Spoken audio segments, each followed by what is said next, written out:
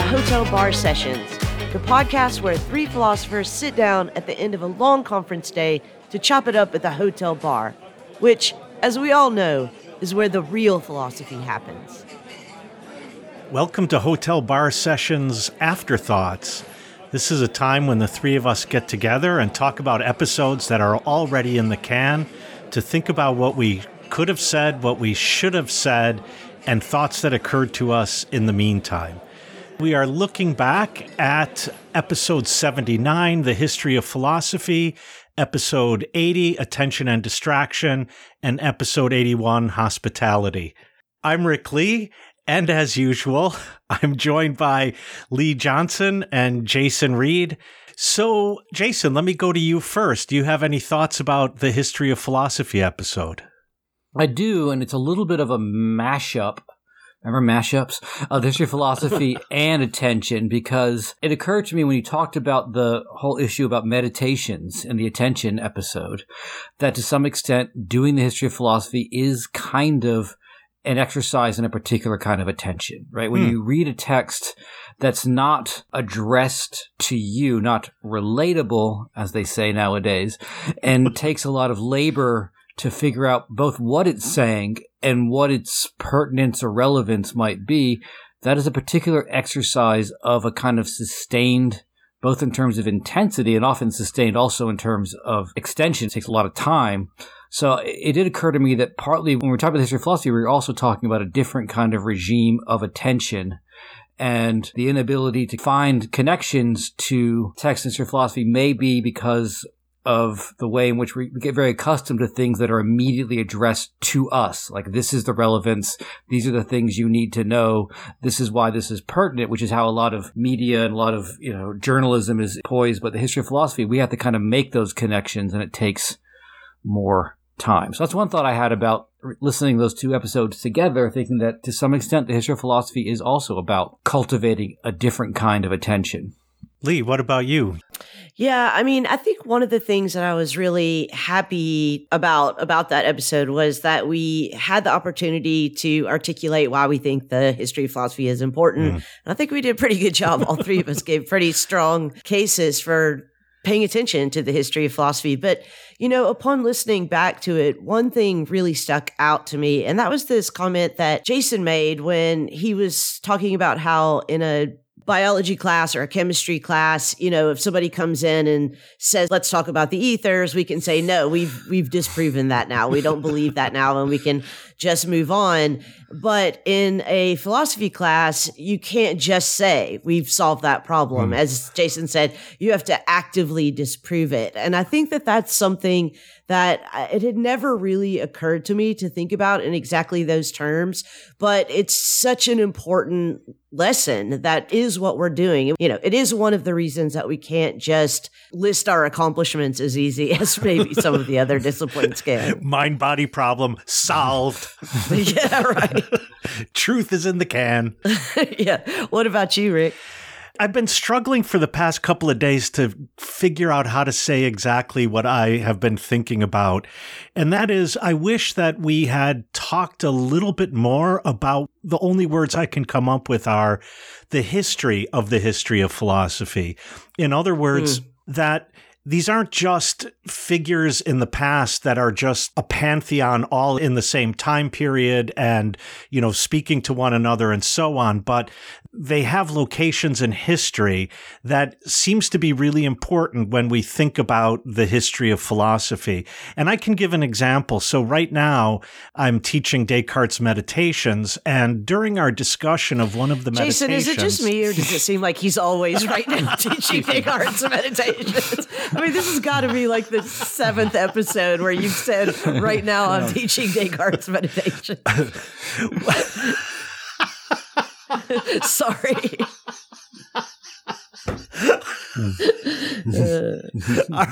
All right, I'm back, I think. First of all, I teach Descartes' Meditations a lot. And second of all, right now I'm teaching a grad seminar in Descartes' Meditations, and we do one meditation per week. So we're going pretty slowly through it. Anyhow, in our discussion, and I forget what meditation it was or what the issue that came up was, but it suddenly struck me that I never mentioned to them the name Harvey, who discovered the circulation of blood, and how incredibly ground shifting the discovery of circulation was for the philosophers of the period. It had a tremendous impact on Hobbes. It had a tremendous impact on Descartes. And then we can point to other figures like Galileo and the importance Galileo had. And so I wish we had talked a little bit more about how it is that we also need to place the history of philosophy within history and look at it in a very concrete historical specificity. Another thing that I think we kind of danced around, I think we all knew what we were talking about, but maybe we didn't make it explicit, was this trend that seems to have gained some popularity within our discipline over the last several years, hand in hand with the cancellation crisis of people saying, well, I'm not going to teach this or that philosopher because they're objectionable, because they're racist, because they're sexist, or whatever reason. And I honestly do believe that there are very good arguments for making those kinds of choices. Yeah. It's in general not one that I make, but I did want to ask both of you if there was anyone in the history of philosophy that you might say, I would choose to leave this person out. So for me, and I don't know if this counts as history of philosophy because I believe he was alive during my lifetime, and I don't like to think of that as historical. But Carl Schmitt is a figure who comes to mind that it really does always boggle my mind why, especially in continental philosophy, and those in our discipline who think about political philosophy from the continental perspective seem to think that almost every question has to begin with the discussion of a Nazi and an unavowed Nazi. It wasn't like an oops Nazi or, someone who disavowed it later. This is someone who never disavowed National Socialism. And I just don't understand. This would be like teaching the results of Dr. Mengele's experiments in medical school.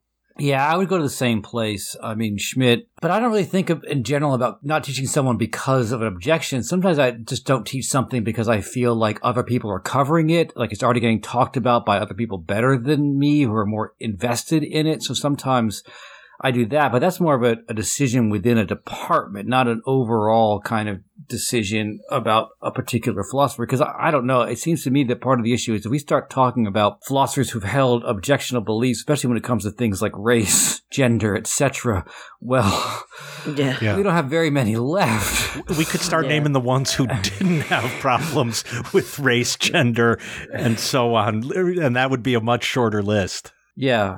But I do think for me, it's more of an issue of not so much figuring out who is included, not included, but how you're going to approach someone. Like, it's been a long time since I've taught Heidegger in any context, but I don't think I can be as sort of like, oh yeah, the Nazi thing, that's just sort of a thing. If I talked about Heidegger again, I think now I feel like I would want to frame it more centrally. I've taught parts of Being in Time in a philosophy of history class the last time.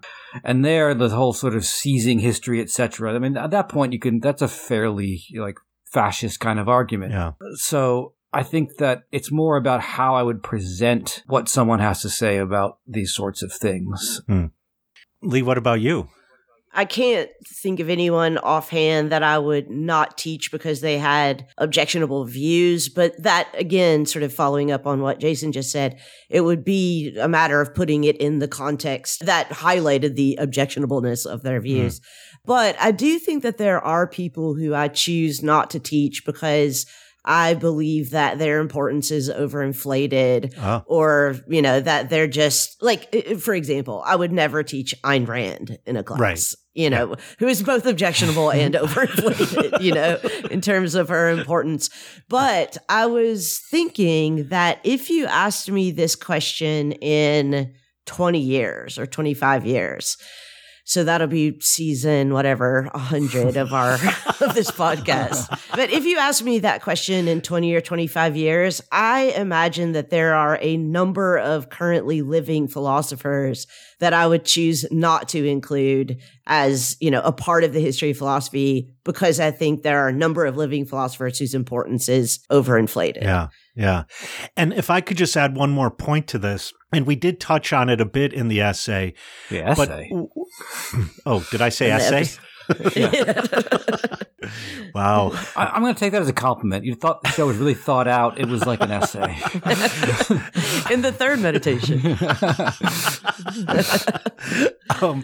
We did touch on this in the episode.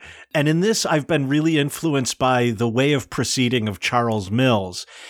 Let's just take Kant as an example. Kant, in some texts, says really objectionable, racist things.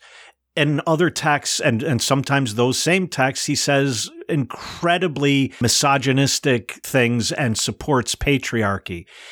And I think that often we have a tendency to say, okay, but the first critique doesn't have any of that. And so the first critique is fine. So we could teach the first critique. And then when we teach these other texts, we have to say racist rat bastard. But following Charles Mills gets me to start thinking, are there elements of, for example, Kant's first critique that now can come to the fore as either racist or grounding racism that we didn't see otherwise because we ignored these other texts or excluded these other texts?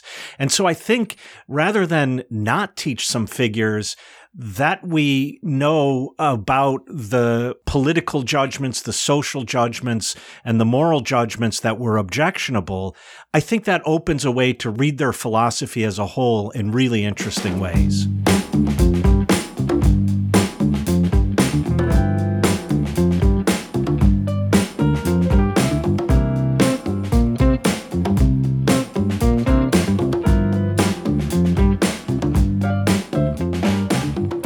So then our next essay, our next episode was Attention and Distraction, episode 80. Jason, I'm going to go to you. Do you have some afterthoughts about that? Yeah, I guess one of the things I thought about, which I wish we talked about, is the way in which forms of media can sometimes lead to a kind of synchronization of attention where we all pay attention to the same thing. And one of the things I find interesting about that is very often the attention is really empty in terms of any real content. Like my best example of this is whenever there's a horrible mass shooting or whatever, right? All cameras go to that spot, but no one knows anything because we don't know who the person was or what was going on. But yet there's a kind of focus on the event, but not in a way that discloses anything. And I find those moments to be really telling about precisely what is lost when we let our attention be focused for us, because the extreme synchronization leads to a kind of evacuation of any possible thing to say or to know. I don't stick around for election results anymore because no one knows anything. Why subject yourself to watching that unfold? Better go read a book and wake up in the morning and find out what happened, because you'd be better rewarded by taking your attention away from, to make a nod to white noise we talked about in that episode, this sort of mass airborne attention event, or whatever you want to call it, which sort of has the same kind of effect in the sense that it kills any ability to reflect and forces us to all look and wait sometimes, right? That's the other thing that makes those moments unbearable, especially when it comes to events that are horrible. We wait to find out just how bad is it going to be. You know, what's the news? Who did this? What were they trying to do? And that sort of moment of anticipation is, I don't know, I think an interesting thing to think about in terms of the politics of attention. Yeah. There's a great episode of The Office where there's a chase in pursuit of the Scranton Strangler that I think illustrates this very much. And I think it's Michael who at one point says, I will never forget where I was when they apprehended the Scranton Strangler. And everyone is just fixated on this event and there's no news whatsoever, except they're just following the car. Lee, what about you? Well, I have a question actually for you that came up after I listened back to the Attention episode. But before I say that, I want to tell you both that just last night on Saturday Night Live, Pedro Pascal was the celebrity host. And they did this skit, which was kind of like a Hollywood game show. And they were, asking people questions about films and television shows throughout the decades. The gimmick was that anytime they asked them anything about the 2020s, no one knew the answer. So we knew all these like details about films and television shows and songs from past eras. But at one point they said, can you just name 5 movies in the last year? And people were like, 5, Top Gun. And then, it's kind of drew a blank after that. It made me think, one, when we've talked about this before on this episode, there's just so much out there, right? There's so much content that it's hard to pay the same kind of attention to everything. And I mean attention like that would result in me being able to recall whatever it was that I was paying attention to. Yeah. I think that's one thing that we maybe didn't really talk enough about. Sort of how do we measure when we're paying attention or if we were paying attention? It seems like one of the ways that we measure that is, can I recall it afterwards? And I've seen so many TV shows and so many movies in the last 10 years that I honestly, if you asked me to name 5 or 10, I probably couldn't. Although I could tell you easily 10 movies that I saw while I was in 6th grade. So anyway, I just thought that was kind of interesting. I mean, it was actually a really brilliant SNL sketch. But I did have a question for you, Rick, which is that in that episode, I was, I think, trying to argue that I can multitask. I was saying I can be behind 3 screens and be dividing my attention between 3 different things. And you made a comment where you said that studies show that we can't actually multitask. And where's the evidence? Right. What are those studies and what have they shown? So you caught me out a little bit, but we'll drop the information in the show notes because I do know it was a psychologist at Stanford University. That was the study that the article I had read was centered around. And since then, I've gone back and looked at his study. And what he showed is not really that, it depends on what we mean by multitask. But what he showed is that multitasking is in fact way less efficient than monotasking. And the reason is because none of the tasks are done as well as they could be if one were monotasking. And that gets to the extent that frequently one has to go back again and touch up or even redo one or more of the tasks that one was doing when they were multitasking. There is another study that also does the same kind of test you were looking at, Lee, namely, what does the recall look like when someone is multitasking? And sometimes they can't even recall what they were doing. So you could imagine if I'm reading a book and listening to the radio and, looking at TikTok, that, I might not be able to remember what was in the book or what TikTok video I was watching or whatever. But if I were fixing my car while listening to the radio and talking to my neighbor, then at least I would remember, I was fixing my car. I'm not sure if I read the same study, but some of the things I've read were not too far from the way we talked about attention in terms of intensity. Like some of the studies I said, you're fine if you are doing a kind of repetitive, low attention activity like stirring risotto, you can completely listen to a podcast and do those 2 things because one is repetitive and the other demands some kind of attention. The tricky part comes when you're trying to multitask amongst multiple things that involve an intense level of attention. The second thing I want to say about that, which I think is going back to the multiple screens, is I've also seen articles talk about how Netflix designed some of its shows to work at a low degree of attention. They design a lot of their shows, so most of the plot is driven by dialogue, so you don't need to be looking up at all times, so you can hear what's happening and not have to always see what's happening, or if there is something you need to see, the musical cues will work that you'll draw your attention to the camera at that moment. So Netflix actually plans for a kind of low degree of attention as part of their design. So I also wonder, in terms of talking about this, is maybe we can pay attention to more things because the things that we pay attention to are kind of designed to live in this sort of attention ecology of multitask. In the same way that social media, as we discussed, has all kinds of little indicators that draw our attention to bring that into the foreground. The show we might be watching might be designed to kind of go into the background. Right. So we haven't become smarter. Content has become dumber. Well, I think another angle to this too is sort of how we think about what a task is. So, Rick said it's more efficient to monotask than to multitask, but I'm not sure there is such a thing as a monotask. For example, cooking.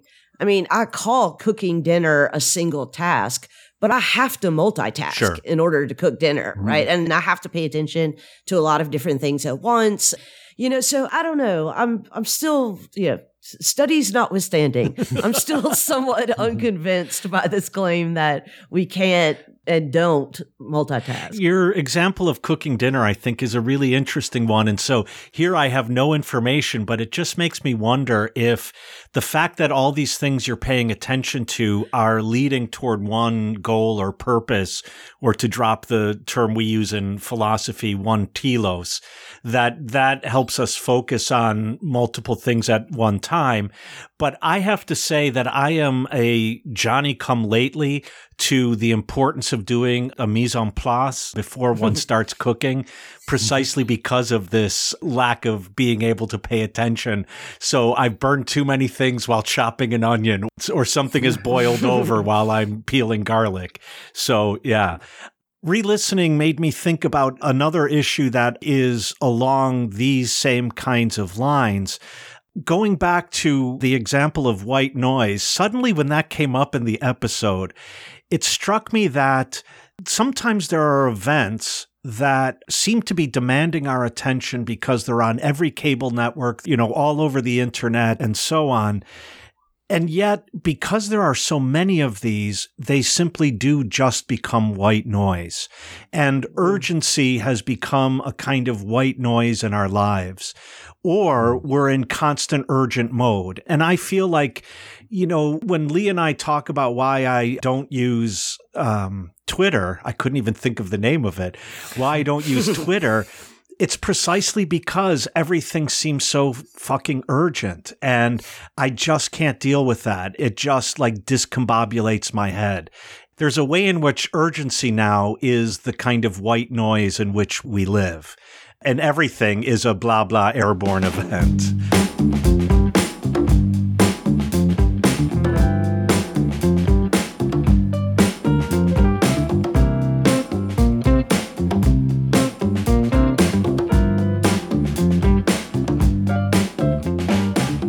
So then the last episode we're thinking about afterwards is episode 81 on hospitality. Lee, I'll go back to you. Have you thought about it afterwards? First of all, what a privilege to even have that conversation with Michael Noss. Yeah. I mean, he is just so brilliant and such a good conversationalist. And I'm so glad that he did that with us. I'm not sure that that he said anything that I was surprised by. I mean, I think that it was largely my understanding of Derrida's understanding of hospitality. I do think, however, though, that his trope of staying in the doorway, the threshold of this question of hospitality is a really important one. And it occurs to me, and this is kind of pairing this episode with our episode on attention, that I'm not sure that we often hear the knock a lot of times, right? It's like things are just kind of reaching in and grabbing us by the scruff of the neck and saying, look at me, look at me, look at me. And we don't take the time to make a decision to invite something in or not. It's like everything's just barging in. Mm-hmm. Jason, how about you? At the end of the episode, he mentioned, his sort of reticence to come into our virtual space to be our guest, and how he's kind of nervous about it, but he appreciated how we treated him. And it made me think, one of the things I'm trying to learn how to do in terms of being relatively new to podcasting is being both a good host to our guests, but also recognizing that in some sense we are a guest too, right, to our listeners, right? They have decided to let us into their ear holes for a few minutes a day. And there is a sense in which sometimes we feel like we want to help let the person speak who's our guest because that's the right thing to do. But I mean, at least me, I'm also thinking about our audience at the same time. Is this getting a little too in the weeds? Should we, pull them? How should we negotiate the fact that we have a guest, and we have the guest because they do have a particular kind of knowledge, something they've thought about at length, and we want to hear what that is, but we try to do on this show is be relatively accessible. I mean, we get a little bit inside baseball sometimes. The thing I thought about is the challenge of being both a guest and a host at the same time. Mm. Yeah. Yeah, that's really interesting. And I think that we probably don't emphasize enough that one of the tools of our trade is disagreement. And a disagreement is not the same as attacking someone. And I think we never want to attack a guest, nor do we want to attack our listeners. But I worry sometimes that I stray too far into not attacking means not disagreeing. Mm. And that's not doing a service to anyone. Yeah. I do like that comment that Michael made when he was saying, thank you for inviting, or he thanked us for inviting him into our web home. And he said, I don't think you own the internet any more than I own the internet. And I, honestly in my head, I was like, oh, I do own the internet a little bit more than you own the internet. Sorry, Michael. Michael Nass is even more unplugged from the interwebs than I am. So He is the least connected human being I know, and decidedly so and proudly so. Yeah. I had been thinking in relation to that episode about an earlier episode as well, but in a strange way, it brought me back to our bars episode. And it brought me back to that episode because I started then thinking about the way in which the unique space that the bar is presents unique ways that hospitality is shown and not shown. People are knocking, and the owner or the staff in the bar could either answer that knock or not. And most often when they don't, I trust their judgment because this is not the first drunk they've seen, and they're used to dealing with this. But I started thinking about how interesting it is to think about hospitality in relation to these sort of private public spaces or, private open spaces, how hospitality functions there, because it's not a home and it's not a state, right? And so I think it would have been interesting, especially because I have spent a lot of time in bars with Michael. It would have been nice to ask him to think about this together with us a little bit. But aren't bars still a part of what we were calling the hospitality industry? I mean, yeah, of course, bars are going to try to make you feel welcome, right? Try to make you feel like hospitality is being extended to you. But it's a service, right? It's an economic relationship. It is a service, but I guess I wasn't thinking about it so much in terms of the goods and services that are provided in a bar, but more, which came up often in our episode on bars, the sort of everyone knows your name aspect of it. That's something that maybe the bar itself doesn't provide. It's something that's provided by the bar and who goes there. It's a little bit more amorphous than just the sort of transactional nature. But I do take your point, Lee, that I don't want to act as if someone with whom I have a commercial relation is therefore my friend when they're nice to me. But I think bars cultivate a certain kind of specificity that a lot of the hospitality industry lacks, in the sense that bars are of a particular type. They're either a noisy, rowdy bar, or they're a more quiet kind of bar. They attract those particular customers to kind of attract more of those particular customers, right? I feel like the hospitality industry, I mean, there are boutique hotels and high-end hotels, but a hotel has a kind of genericness to it.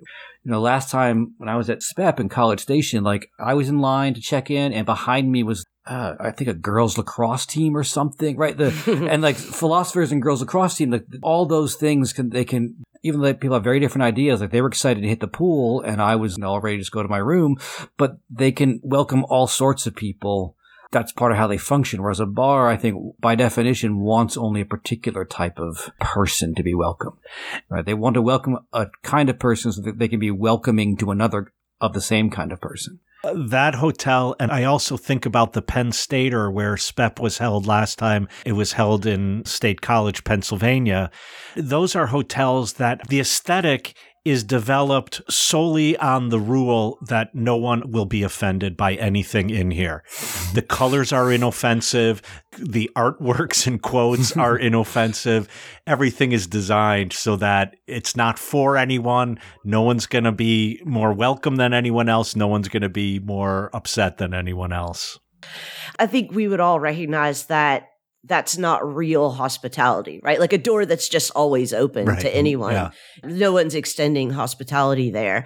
And I wonder if we can imagine, the opposite of that, sort of the door that's always closed. I'll tell you why I'm asking this is because recently I was talking with my students about some of the protests that have been happening in Memphis, and one of them mentioned how intimidating the police look. Like a policeman in the United States, to me, is the picture of inhospitable. Yeah. You are not going to be extended hospitality. Like the door is locked. And I wonder if, in a way, it's hard when you're talking about like a hotel manager and a policeman to say that they're equally offensive, but just in terms of dispositions, they are in a way equally offensive. I suppose what I'm trying to say is that I think we really have to take seriously how bad it is to always have the door open, as much as we do how bad it is to always have the door closed. Yeah, and you did make this point in the episode, Lee, that it's not hospitality if the hospitality is not offered to you specifically. And so the door that's always open, if everyone's welcome, then actually no one is welcome. I think that's a really interesting point. The other thing I thought about in relation to the hospitality episode is how hospitable all of our listeners who support us on Patreon have been to us throughout the time. I see what you did there. I mean, in all seriousness, it really is an act of hospitality moving in the direction of unconditioned hospitality. We really do appreciate all of you, and we appreciate any support that any of you who are not already supporters can give us. You can go to our Patreon page at patreon.com/hotelbarsessions. We won't be recording another episode of Afterthoughts until we've had 3 episodes out for everyone to listen to, but we have some great episodes coming up: materialism, influencers, influencer culture, and with special guest Sophie Lewis, Abolish the Family. So stay tuned for more riveting, hospitable, attention-grabbing, and influential content. And by the way, you don't just have to listen to our afterthoughts. We'd like to hear your afterthoughts. So go ahead and hit us on Twitter or on our webpage, and we'd love to hear what you thought about our episodes. All right, guys, I'm going to call us a cab and we can roll on out of here. Thank you, Lee. How hospitable of you. It's my internet. Bye. Bye, guys.